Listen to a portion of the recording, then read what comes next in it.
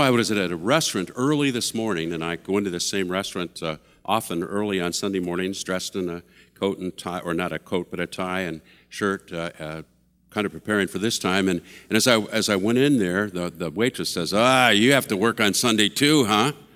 And she'd said that to me before, but she says, it's the pits, isn't it? And it made me realize, no, it's not. And I said, without even thinking, it really isn't so bad. And I guess it was a reflection of really enjoying being with you. You're a great church, and it's a joy for me to be here with you and to share these moments. Have you ever written a personal mission statement? I could ask you to raise your hands. I don't think I'll do that, but a mission statement shares what we believe to be our reason for being and is a guide for determining what we do with the time that we're given here on this good planet Earth. In the movie Jerry Maguire, the character Jerry is played by Tom Cruise, and he's a greedy sports agent who has a dark night of the soul and changes his reason for doing business and thus the way he carries out his job. He writes a mission statement resolving that agents should be less concerned about money and more concerned about the lives of their clients. After being fired for his convictions, he lives out his beliefs by starting his own company. On that ominous night, when he wrote his mission statement, Maguire is in his room, if you remember the scene. He's unable to sleep, having a crisis of conscience. As the narrator, he says, I couldn't escape one simple thought. I hated myself. No, that's not where it was. I hated my place in the world. Maguire then slouches down on the floor with a faraway look in his eyes and says, I had so much to say and no one to listen. He turns to his laptop computer, and then it happened. It was the oddest, most unexpected thing, he says. I began writing what they call a mission statement. Not a memo, a mission statement, a suggestion for the future of our company. He begins to type. A night like this doesn't come often. I seized it. Suddenly, I was my father's son again. I was remembering the simple pleasures of the job, how I ended up here out of law school, the way a stadium sounds when one of my players does well, the way we were meant to protect them in health and injury. With so many clients, I had forgotten what was important. Today we're going to look at another dark night of despair experienced by 7 men many years ago. In an amazingly effective manner, their mission statement is given to them.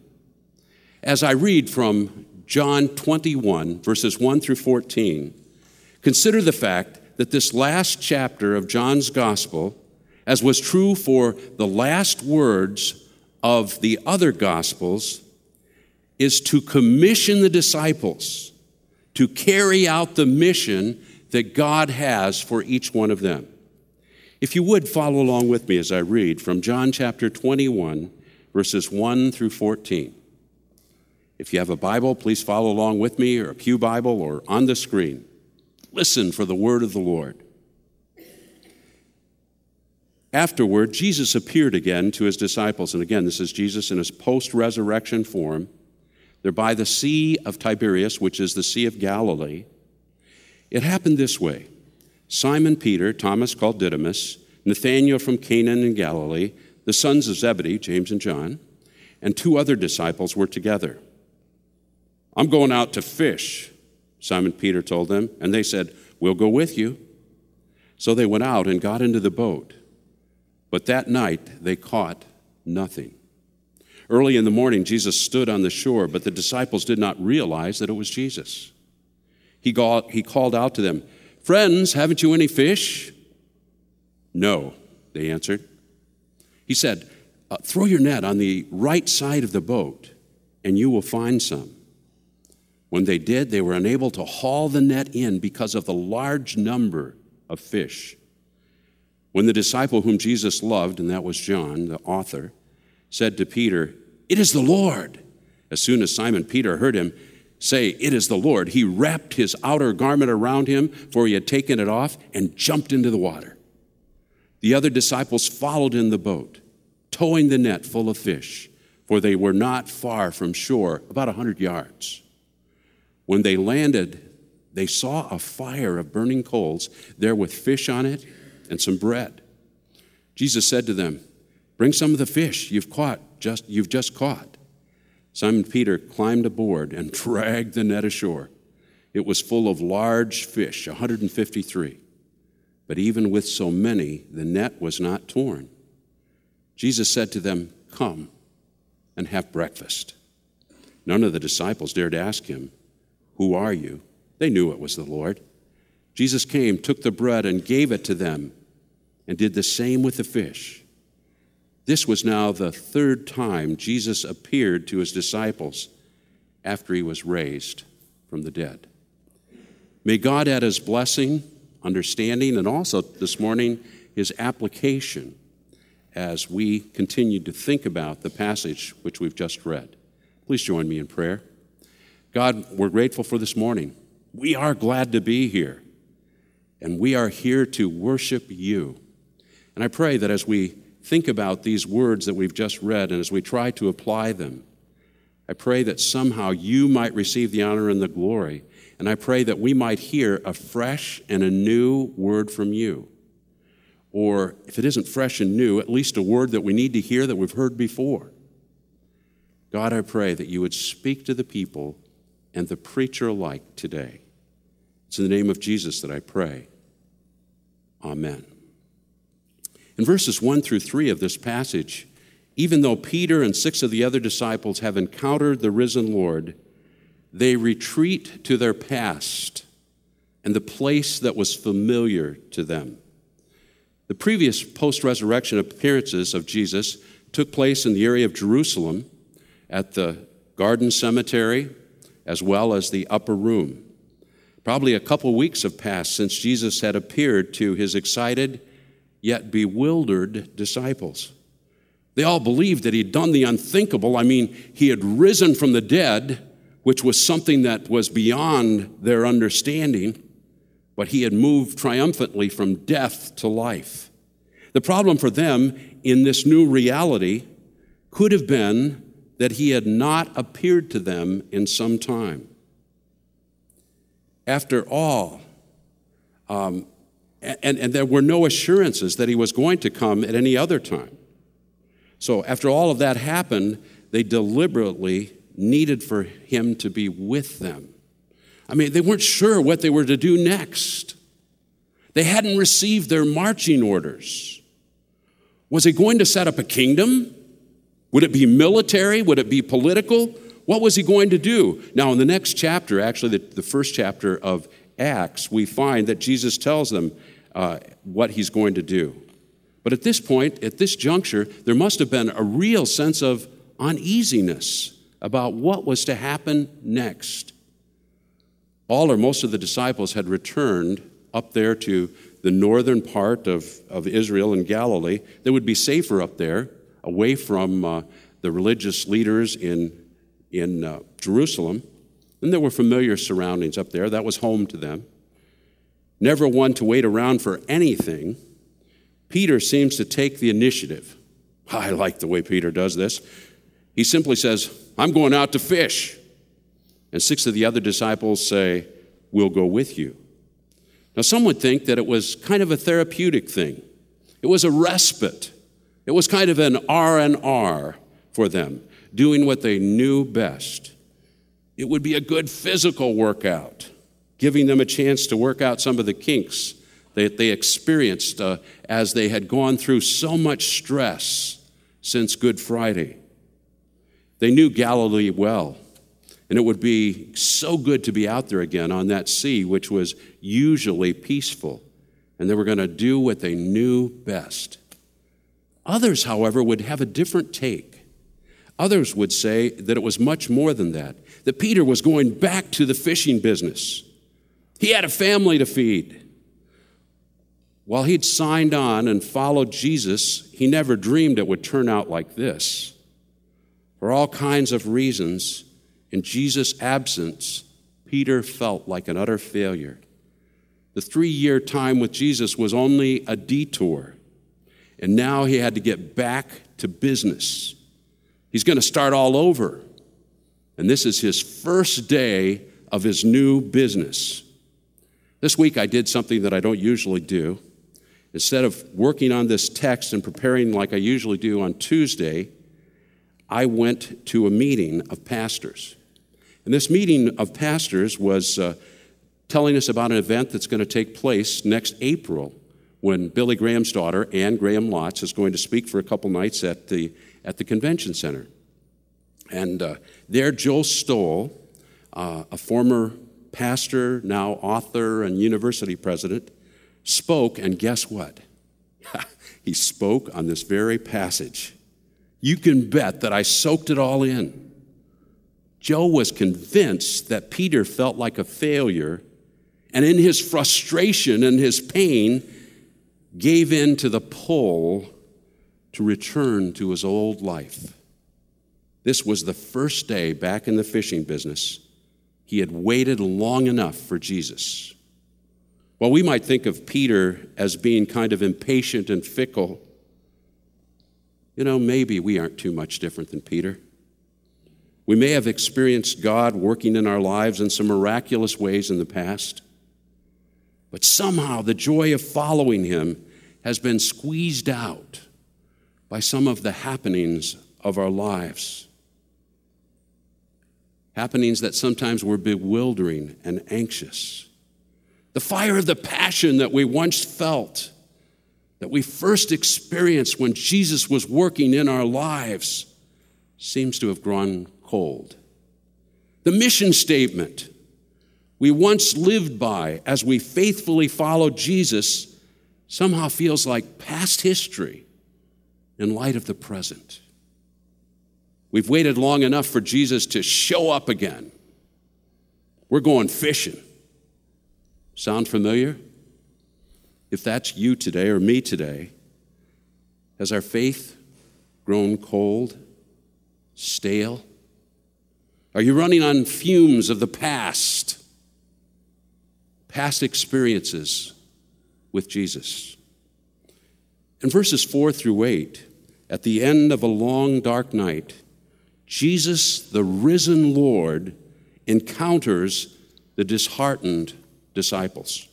In verse 4, we are told simply, early in the morning, Jesus stood on the beach, but the disciples did not recognize that it was Jesus. As was true from Jesus' birth on, in all of his encounters with people, he comes as Emmanuel. And Emmanuel means God with us. Once again, Jesus steps into their world, their situation in life, meeting them where they are.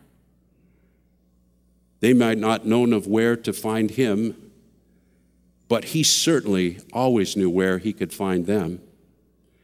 And even though only 100 yards off of shore, we're told, through the early morning mist or fog, and I've been there in that very place and know that in the morning there often is a mist coming off of the water, they didn't see him, and if they saw him, they didn't recognize him. They also didn't recognize Jesus' voice when he calls out to them, "Friends, haven't you any fish?" Oh, that was a rhetorical question to be sure. He knows that on the first day of their new business, they have been skunked. Night fishing is one of the best times to cast their nets in those waters. They know Galilee. They know where the good places are too.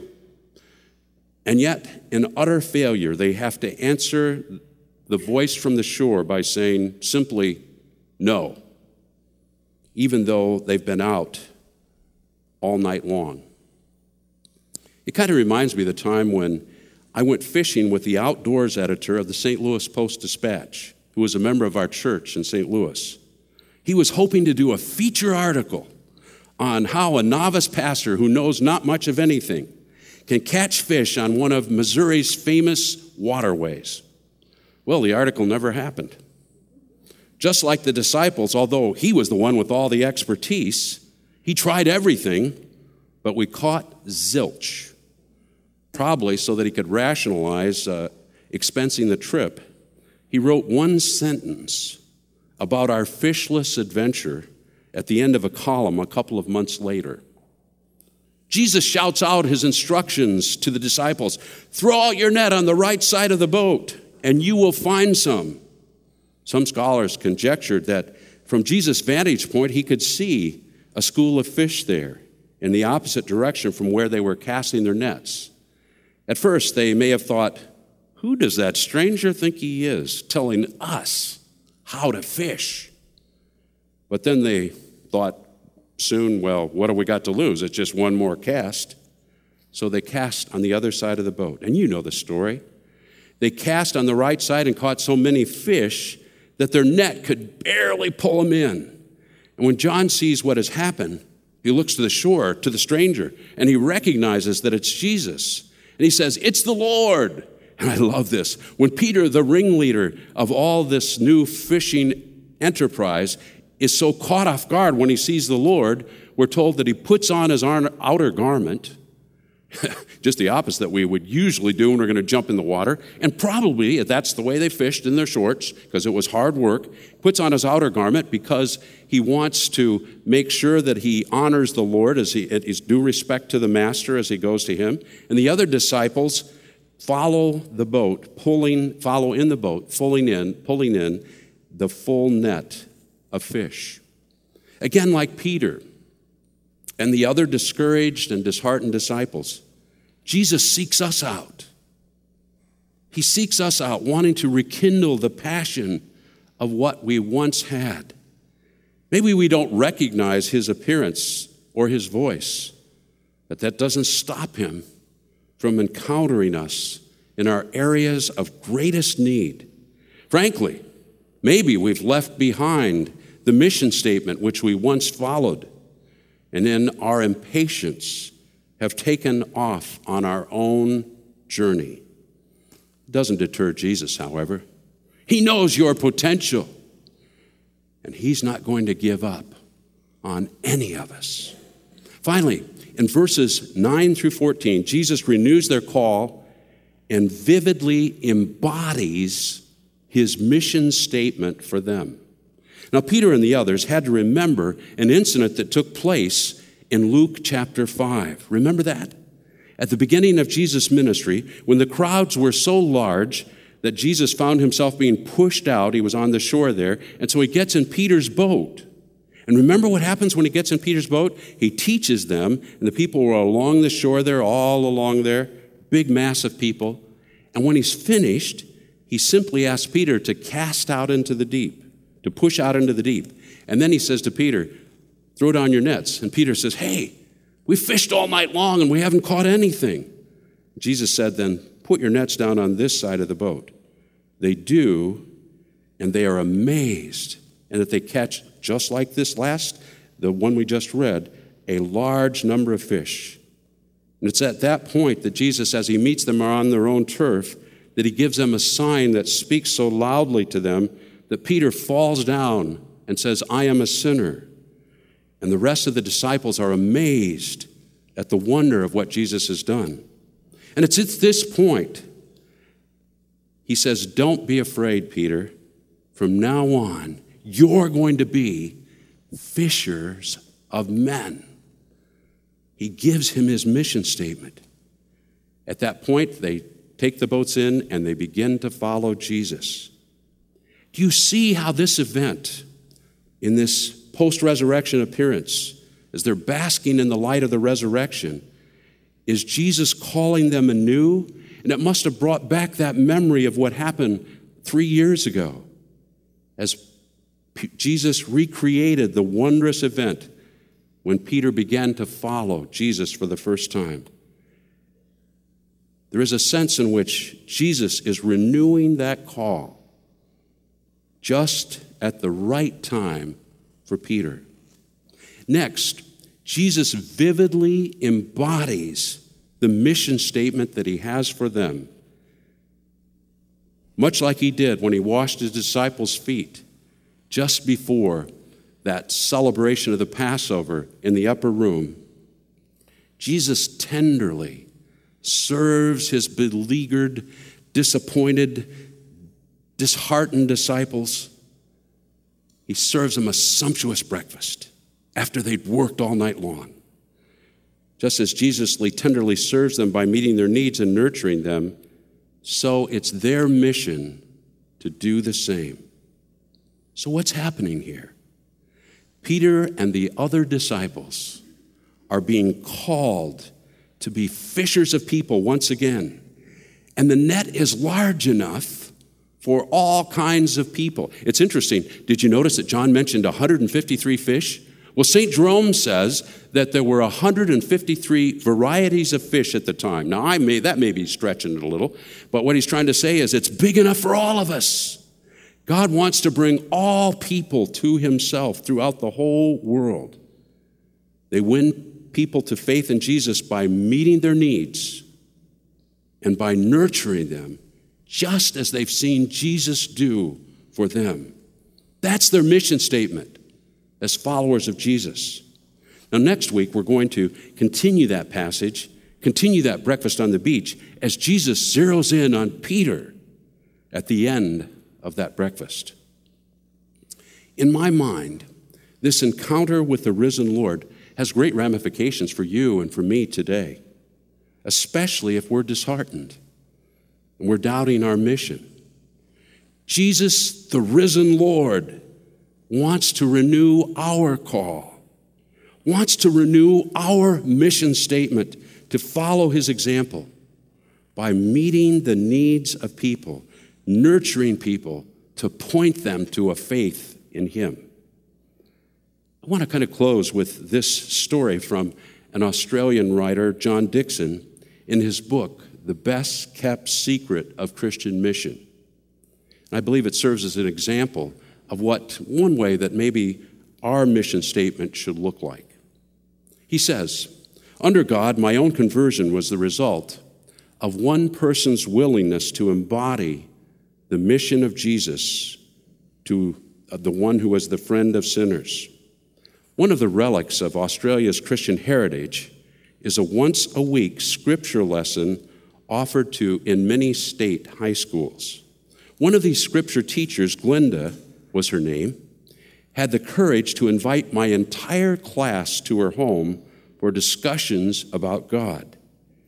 That invitation would have gone unnoticed, except she added, 'If anyone is hungry, I'll be making hamburgers, milkshakes, and scones.' As I looked around the room at all my friends, all skeptics like me, I was amazed that this woman would open her home, her kitchen, to us. Some of the lads there were among the worst sinners in the school. One was a drug dealer and a drug user and a dealer. One was a class clown and bully. One was a petty thief with a string of breaking and entering charges to his credit. I cannot figure Glenda out," he goes on to write. "She was wealthy and intelligent. She had an exciting social life, married to one of Australia's leading businessmen. What was she thinking, inviting us for a meal and discussion? At no point was the teacher pushy or preachy.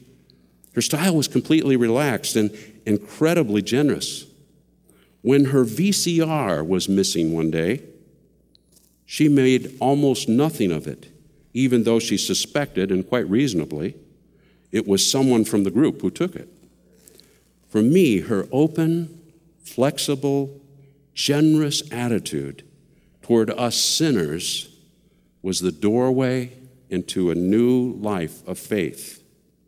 She truly cared for us and treated us like friends, or maybe better put, he says, treated us like sons. And as a result, over the course of that next year, she introduced several of us from that class to the ultimate friend of sinners, Jesus." Oh, dear friends, as we gather around this table, if you haven't done so recently, ask God to renew your call and your mission to care for the needs and nurture the people in your sphere of influence so that you can point them to Jesus. Let us pray. God, thank you for these moments together. Continue to speak to us as we have the privilege of gathering around this table of remembrance. I pray these things in Jesus' name. Amen.